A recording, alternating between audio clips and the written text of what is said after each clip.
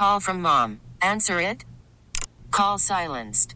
Instacart knows nothing gets between you and the game. That's why they make ordering from your couch easy.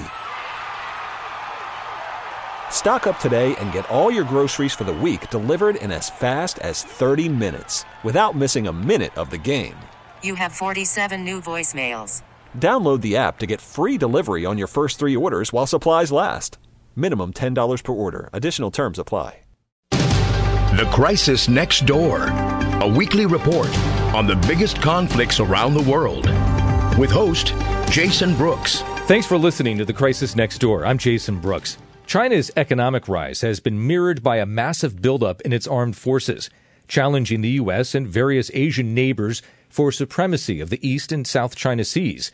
But while China's military bristles with the latest gear and technology, it's important to remember that the last time China went to war was 40 years ago, when it invaded Vietnam as a means to punish Hanoi for its invasion and occupation of Cambodia, ruled by the Khmer Rouge at the time, a regime supported by Beijing. How would China handle a shooting war now?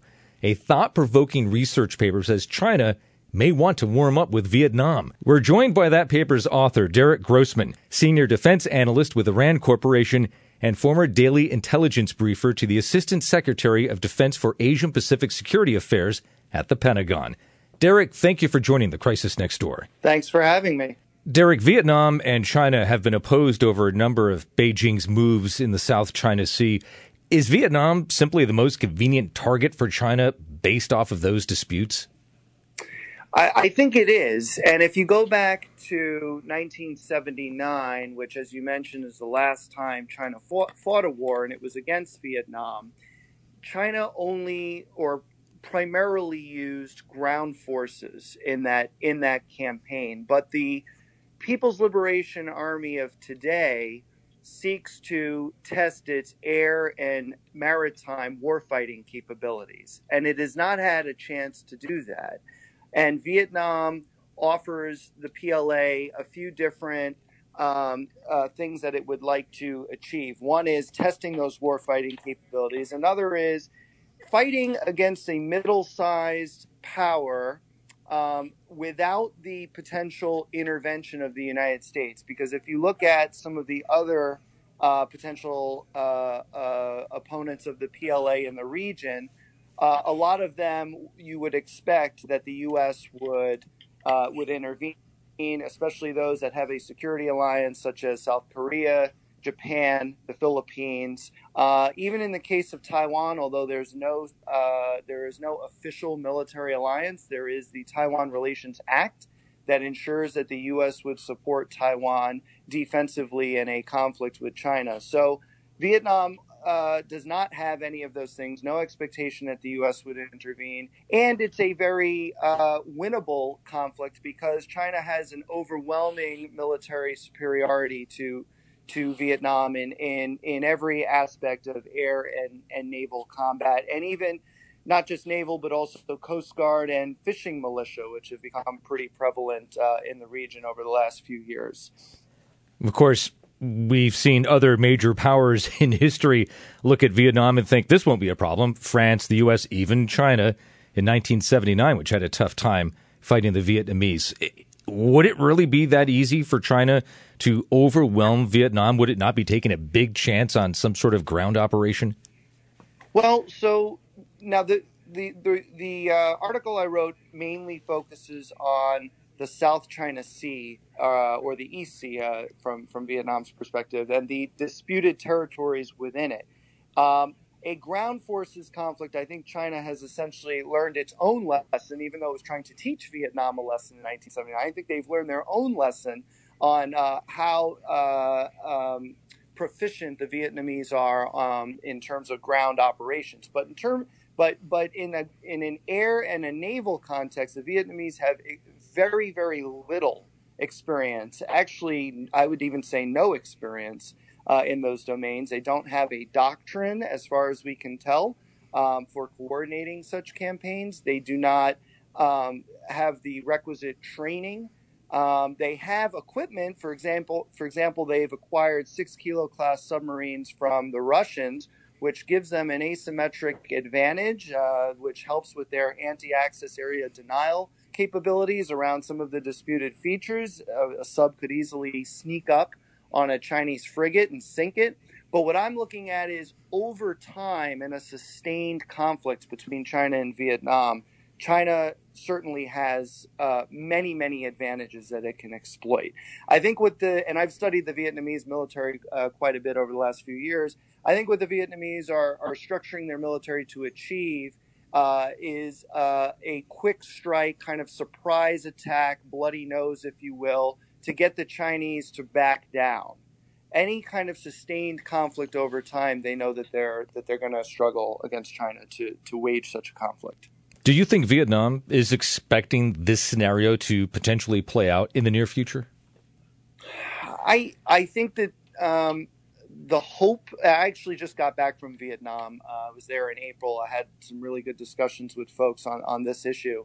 I think the hope is that it never gets to that point. But if you go back in recent history, May 2014, China emplaced an oil rig in disputed waters that led to a months-long standoff. The PLA Navy was right in the vicinity, but did not engage.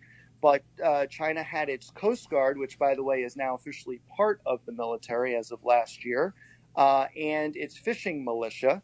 They used them to kind of swarm the Vietnamese vessels that were in the area and the Coast Guard, and they actually sunk some of the Vietnamese vessels by ramming them, and they used water cannons against the Vietnamese vessels as well. And the Vietnamese military did not respond because there is, again, this fear that they would not be able to last against their Chinese counterparts. So I think the hope is that it won't go that way, but recent history demonstrates that things are becoming increasingly tense. China has not backed down from its 9-dash line claim, which basically is 80% of the South China Sea.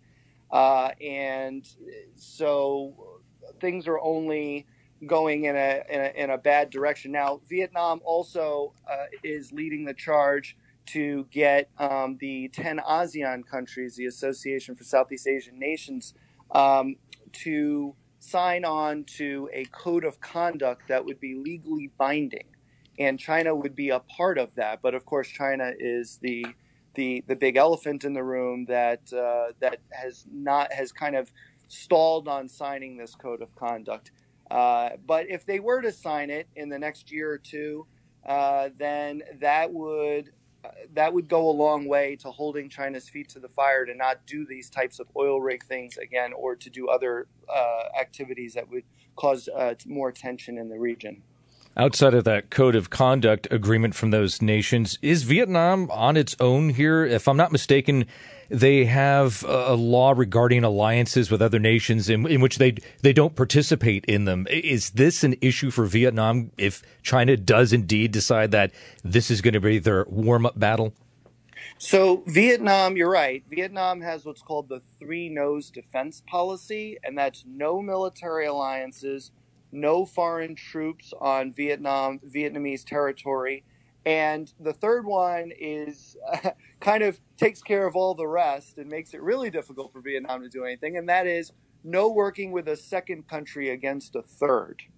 Okay. And so my understanding is that Vietnam has this policy in place specifically to appease the Chinese. In fact, they created it so that China would not get upset. It's a self-imposed red line. And the specific cooperation, of course, is with the United States. The concern that if Vietnam forms some kind of military alliance with the United States, it could be used against China. So Vietnam is very explicit about how it is going to remain non-aligned, but it still has, that said, and I've written another article about this on the three-nose defense policy, that said, there is a lot of room for yes within those three-nose defense policy, in the sense that Vietnam does not need to specifically name something a military alliance, which, from a U.S. perspective, brings up a lot of legal issues that if a partner is attacked, then the U.S. must intervene militarily. So there's none of that, but there are defense relationships that Vietnam has carefully cultivated over time, including with the U.S. And so there are a number of things from a non-traditional standpoint, such as peacekeeping operations, search and rescue operations, humanitarian assistance and disaster relief operations, in which the U.S. can still impart its military knowledge and its expertise to Vietnam, and even train the Vietnamese in some aspects of that, which could then be used for more traditional military operations. So it's not to say that it's entirely impossible for Vietnam to do these things. It still does, but in a less kind of public way. You're listening to The Crisis Next Door. I'm Jason Brooks, and we're talking with Derek Grossman, Senior Defense Analyst with the RAND Corporation. As you mentioned, the U.S. has alliances with Japan and the Philippines, and that would certainly factor in Beijing's calculations for who it would pick on for a potential warm-up battle. Do you think the U.S. would get more involved, as you said, when it comes to training, but perhaps even more so if it saw China coming after Vietnam, knowing what China wants in its region? Well, so when I say that in the article that Vietnam is the PLA's preferred warm-up fight, well, it's a warm-up fight to the bigger fight, the main event, which would be a Taiwan campaign or some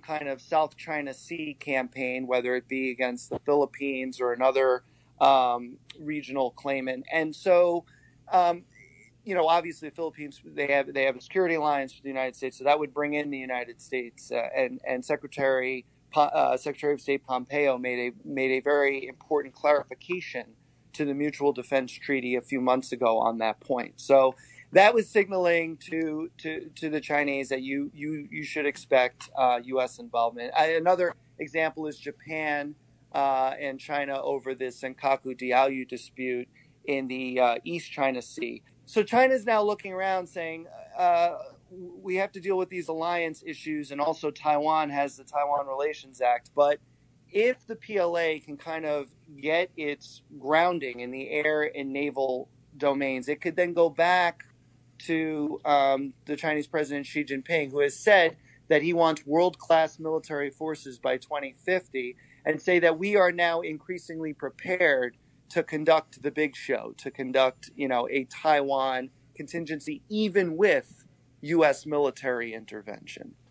And so Vietnam, obviously it would be sort of a more limited thing because you wouldn't have the U.S. there, presumably, right? But you could still at least test some of those capabilities that would really essentially be the same types of capabilities you'd use against Taiwan or Senkaku Diaoyu, or a dispute in the South China Sea with the Philippines, like at Thitu Island. President Xi also ordered the PLA to engage in intensive realistic combat training. Is there a limit to just how much practice will prepare a military for combat? Yeah, and I think that's a big part of my argument as well, that you can only train so much. And I mean, I start the article off by saying that the PLA Air Force has been training quite a bit with their H-6K bomber flights, going around Taiwan and also near Japan and patrolling through the South China Sea.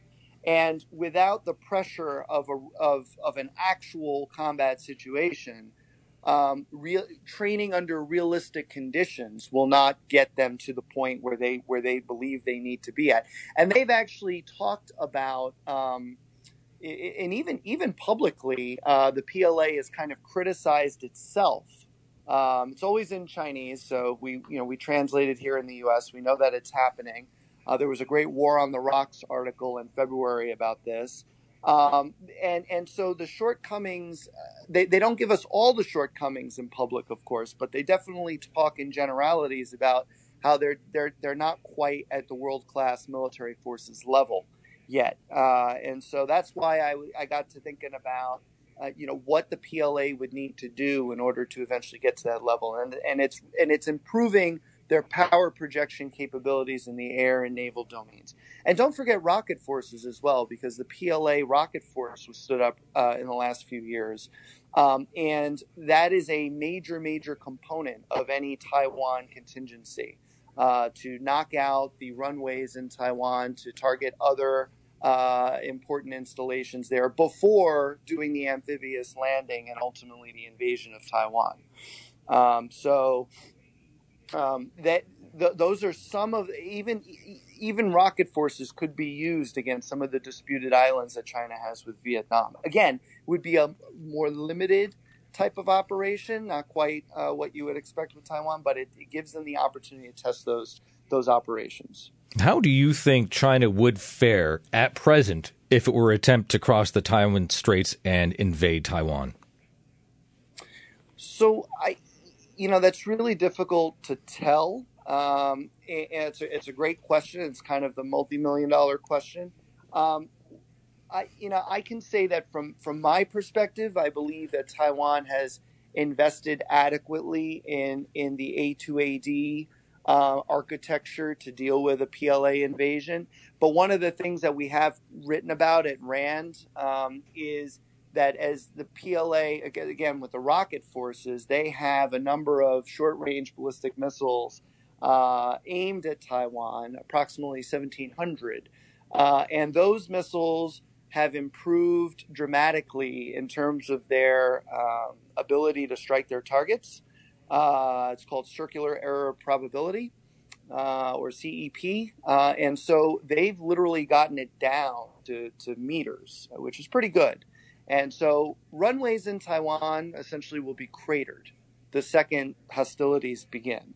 And we've conveyed this in a number of different ways to Taiwan that fixed-wing aircraft will not necessarily be readily available in a conflict. And so that's been of concern to us.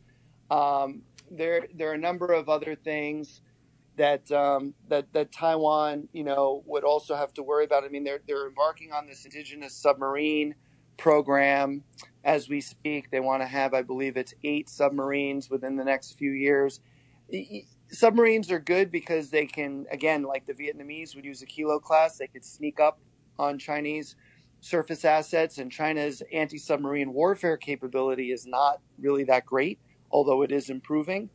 So there is kind of an advantage there, but one of the things we worry about is the expense of the submarine program, because Taiwan's defense budget is still not where it should be. We want to get it over 3% of GDP per year.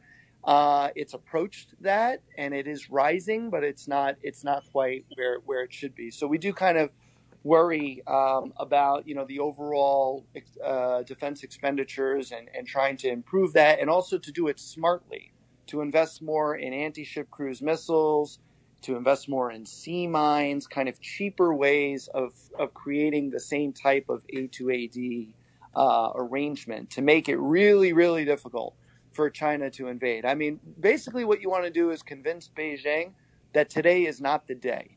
And you want to do that every day, that today is not the day. That's how you deter. And that's what we're hoping to do. Even though the U.S. doesn't have a formal defense agreement with Taiwan, would you expect Washington to intervene? I mean, again, another very difficult question. There has been a policy of essentially strategic ambiguity on that question. In my view, I think U.S.-Taiwan relations have grown dramatically closer in the last few years. And I mean, it's hard to get any kind of legislation passed in Congress these days, and yet Taiwan legislation, and there have been a number of bills, has had bipartisan support and has been signed off by the president. And all of these bills talk about the need to improve U.S.-Taiwan bilateral relations overall, but specifically the defense component of the bilateral relationship. So to me, I mean, that signals that the U.S. is kind of going all in on its ties with Taiwan. So I would expect a U.S. intervention, yes. China has certainly proven its economic clout. Militarily speaking, we don't quite know what to make of that. Do you think Beijing is itching to prove what it's able to do to the rest of the world? Well, I make it very clear in the article that the PLA, I don't believe the PLA has any measure of control over Xi Jinping's decision making on this. And of course, I'm not looking at like a war of choice here. Either it would have to be over a real conflict, and China does have real conflict with Vietnam in the South China Sea. And so what I tried to point out in maybe a slightly provocative but thought-provoking way is that the PLA again wants to test these capabilities and is looking for the opportunity to do so without getting mired into a conflict that it is just unprepared to deal with. And Taiwan still could be that conflict. Japan, Senkaku Diaoyu could still be that conflict. So they want to try to get their sea legs before they do anything too over the top. And so, and to your question about do they want to prove something to the rest of the world, I think there may be an element of that as well. Because as you led off with, I mean, the last time they fought a war was in 1979. 40 years is a really, really long time by any measure, but especially in the military domain. And the PLA modernization has come a long way, but it's difficult to kind of demonstrate its prowess without demonstrating it. So that's what I sought to explain in the piece. Will be very interesting to see China's next move. A fascinating article, Derek. Thank you so much for joining us here on The Crisis Next Door. Thanks, Jason. Talk to you soon. We've been talking with Derek Grossman, Senior Defense Analyst with the Rand Corporation. Thanks for listening to The Crisis Next Door. I'm Jason Brooks. Till next time. The Crisis Next Door with host Jason Brooks is produced weekly.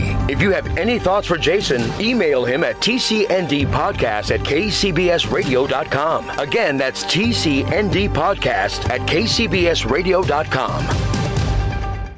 We really need new phones. T-Mobile will cover the cost of 4 amazing new iPhone 15s, and each line is only $25 a month. New iPhone 15s? It's better over here. Only at T-Mobile, get 4 iPhone 15s on us and 4 lines for $25 per line per month with eligible trade-in when you switch. Minimum of 4 lines for $25 per line per month with autopay discount using debit or bank account. $5 more per line without autopay, plus taxes and fees. Phone fee at 24 monthly bill credits for well-qualified customers. Contact us before canceling account to continue bill credits or credit stop and balance on required finance agreement due. $35 per line connection charge applies. See T-Mobile.com.